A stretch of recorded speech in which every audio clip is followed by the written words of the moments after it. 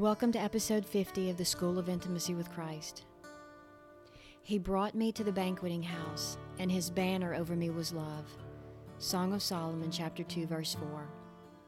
In the verse immediately preceding this one, the Shulamite was delighting in the presence of the beloved and enjoying his fruit. And now he has brought her to the banqueting house. What comes to mind when you think of a banquet? Don't you think of an elaborate event with a large table covered with a beautiful tablecloth and laden with various foods? She was content with the fruit, but he had a whole banquet to give her.